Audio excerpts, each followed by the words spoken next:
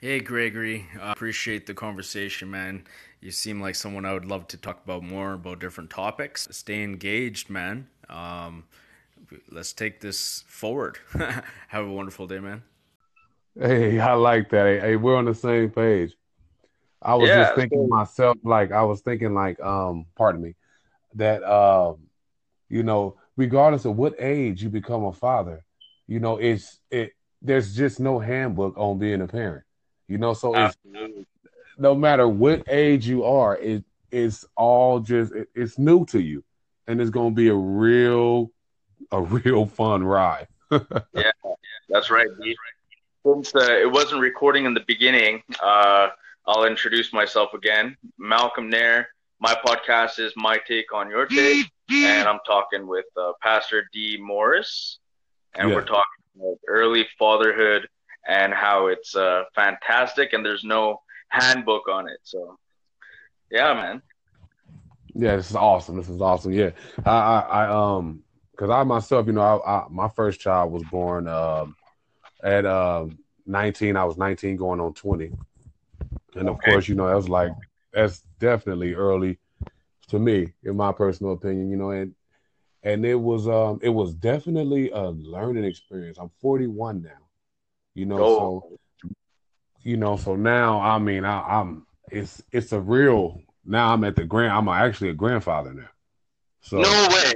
That's beautiful. yeah. That's beautiful. 41, man. You're young. Yeah, early grandfather and early father. No Right. doubt. Though there goes the the old what do you call it? The old adage of that that that stereotype of the grandfather with the gray hair and the hair growing out his ears. Yeah, Uh it's more common now than it was. Actually, no, it's a common thing, man. I've seen grandmothers, grandfathers at 40 many times. I had my first son. I had my son when I was 17, oh wow. and Hey man. yeah, I'm not a grandfather or anything yet, but I'm 31. My son now is 13 years old, Hey and man. yeah, early fatherhood, it's a blessing, but it's a blessing in disguise because you have to go through a lot of emotions, a lot of feelings, ups and downs. You don't know if you're gonna be with that girl because you guys are so young. You know what I mean? Yes. And then you go through that, and maybe you've gone through separation or divorce as a child, and then now you have a child, and now you're putting your son through the same circle of life, and you don't want that to manifest, and then you go through that, and it's like karma. It's instant karma, and I've gone through it with my first son, where everything I've gone through as a child, from being my parents being divorced at 1 years old, I've literally gone through with my son when I had a son. I actually I've done so much to my father in a negative way, and I mean, I regret it a lot, but yeah, I mean, it's gonna go all over the place. But let's start somewhere for you. Let's start, the early stages of when you first had your kid. So, what was it like, and did it were you with the are you with the mother still or what? No. No. No, I had my daughter, and then my son was born about a year and a half later. Yeah.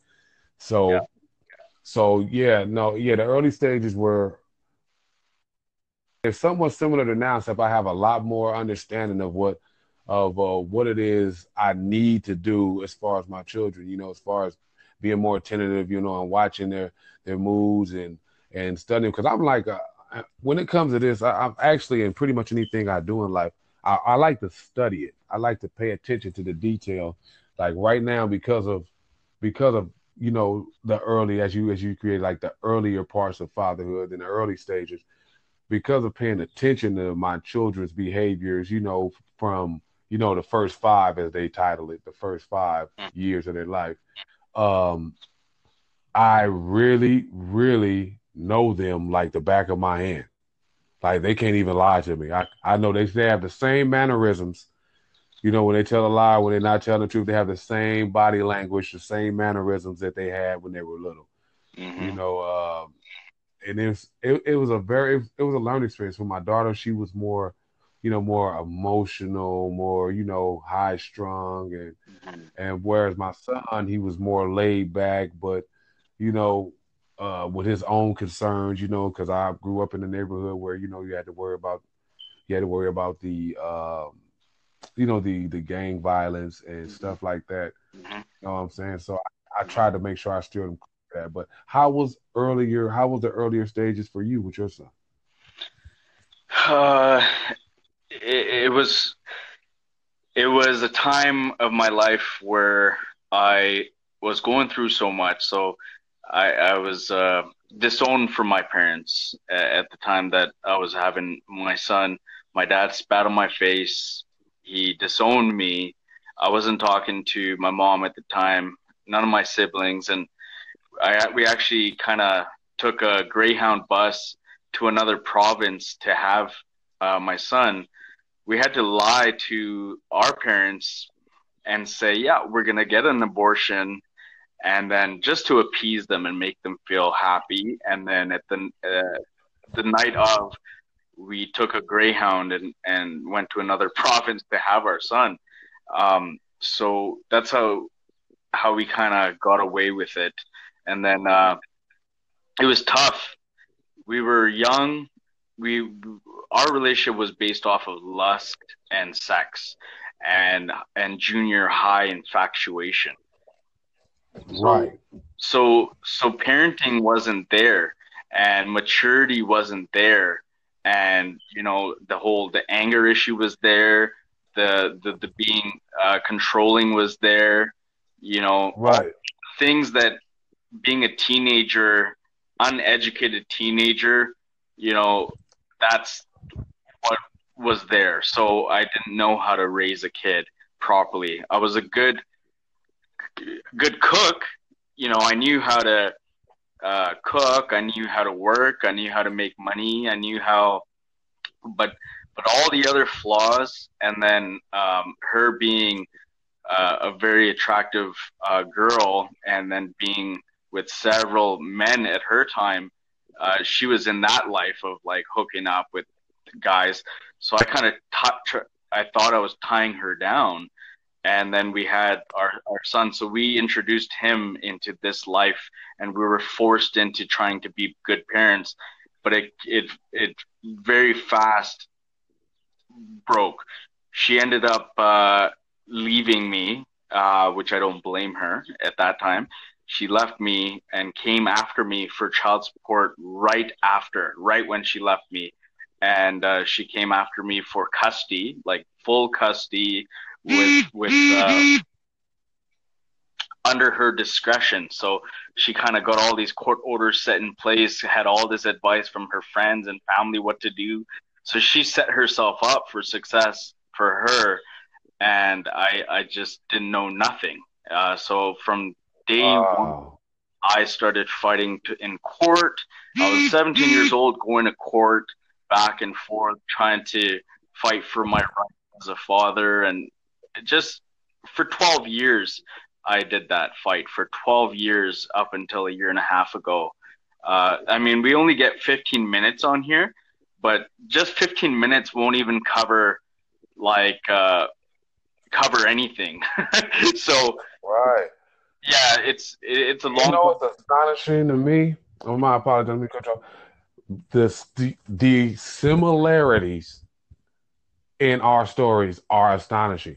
Like right now, everything you just said, I can vouch for in my life for at least about 92%. And I was not even perfect with it. So I don't know if there's a way we can extend these. I know you can talk to me again, but I mean, if you want to continue every 15 minutes and talk about this, we can. But I think we should. I think it's a lot of young fathers and a lot of young people, a lot of young fathers in general. I Right agree. there, the off the top, that need to know what you just said about the fact that her family was, pretty much preparing her for the situation, and you're Right. working alone. Right. Here you are, you working alone with no understanding of the law and no understanding of how it works, and she's getting pointers from everywhere she can get them from and using Yeah. it against you. Oh my God, that sounds like my story. Yes, yes, yes, yes. So I was a very bitter person back then. I used to call her names, just like names. Now I don't use that language, that dialogue, that tonality. But in the Yeah. past, I used to be the type of person that would be like, that bitch, that she's manipulative, she's conniving, you're conniving this, you're this. Like, it was all about blaming, right? And not taking ownership of my flaws and my mistakes, and not reconciling with and understanding, because you're so young. It has to do with maturity. I want to do another podcast conversation about maturity and enlightenment and things like that, and spirituality. And so these can go on and on. I want to find out how we can extend this, because we should be educating young fathers that they do have rights and they have authority without them Yes. knowing. We can go and represent. We can self-represent. We can use different words that can fight the justice system without spending $8,000 on a lawyer. And I've done that, been there, done that, right? So there's so many things that we can have people asking us questions, and we could do like a side project on here where we can have this topic to ourselves, and we can educate other kids, other people. Yes, But they need to know. absolutely. But yeah, I mean, that so much has changed. Where now I feel that I have a family that I have to fight for primarily in my life. That 12 years running, I had to kind of put my foot down and say, okay, you know what? If you're gonna be put on speakerphone the day after I drop you home, and turn around the day after when I'm gonna pick you up and say, I'm scared of you, I don't want to be in your life. And that's the day before we have to go to court for 50-50 custody. And I just dropped off my son. He's 12 years old, and he says, I'm scared of you. I don't want to be with you. I don't want to live with you. And I'm like, laugh. I'm like, but I just dropped you home. And weren't we just playing a board game with the family and your brother and, everything? Weren't we just having fun? And he's Yeah. like, and so I dealt with that. And then that was the time, that was the day. This was like a year and a half ago, 2 years ago. I put my foot down. I'm like, you know what? Okay. All right, buddy. Have a nice life, and, take care. And I gave up after 12 years of never giving up. Sometimes in a week, I would go to court 6 times. But Wow. I just had to put my foot down and just kind of say, you know what? I have a son. I have a family. Let me live my life now. Let me stop fighting so much just to keep fighting, because she was always fighting, always standing up. Of course, she was relentless. Even you would imagine 12 years, someone should mature to the point where they have some integrity to say, to have some subtleness to them, instead of being the same person. Like, nope, I don't know what he does at home with my son. I don't know if he abuses him. It's like, are you Oh serious? wow. Wow. Your son just told you how much he loves me, and now you're still gonna say these things in court, like 12 years later. Like, um, yeah, it's an interesting topic. Very interesting to talk about it further in depth, and about fathers, advocates, and how Yes. how fathers should go about it in court, and how they should handle their aggression and the way they speak. Be professional and present yourself and change yourself. Do personal development, personal growth is a major key in getting what you desire in life. Yes. You know what I feel? I feel that every young father needs to know right off the top. No matter how much you in love with her, y'all have a baby. Go down there and file for them rights. Go down Yes. there and file immediately. File for establish your parental rights immediately, because you never know where it's going to go. You don't know, and you should just establish it regardless. Don't wait, don't think, don't ponder. Make it happen, get it done. Do it in a respectful manner. Go get legal guidance, get coached, and do what you deserve. Don't wait. Yes. I agree. I see it's telling us, giving me the heads up. So in closing in this particular segment, I just want to say it's a pleasure talking to you for right now. And I want to, like I said, continue this because like you said, there's so much more that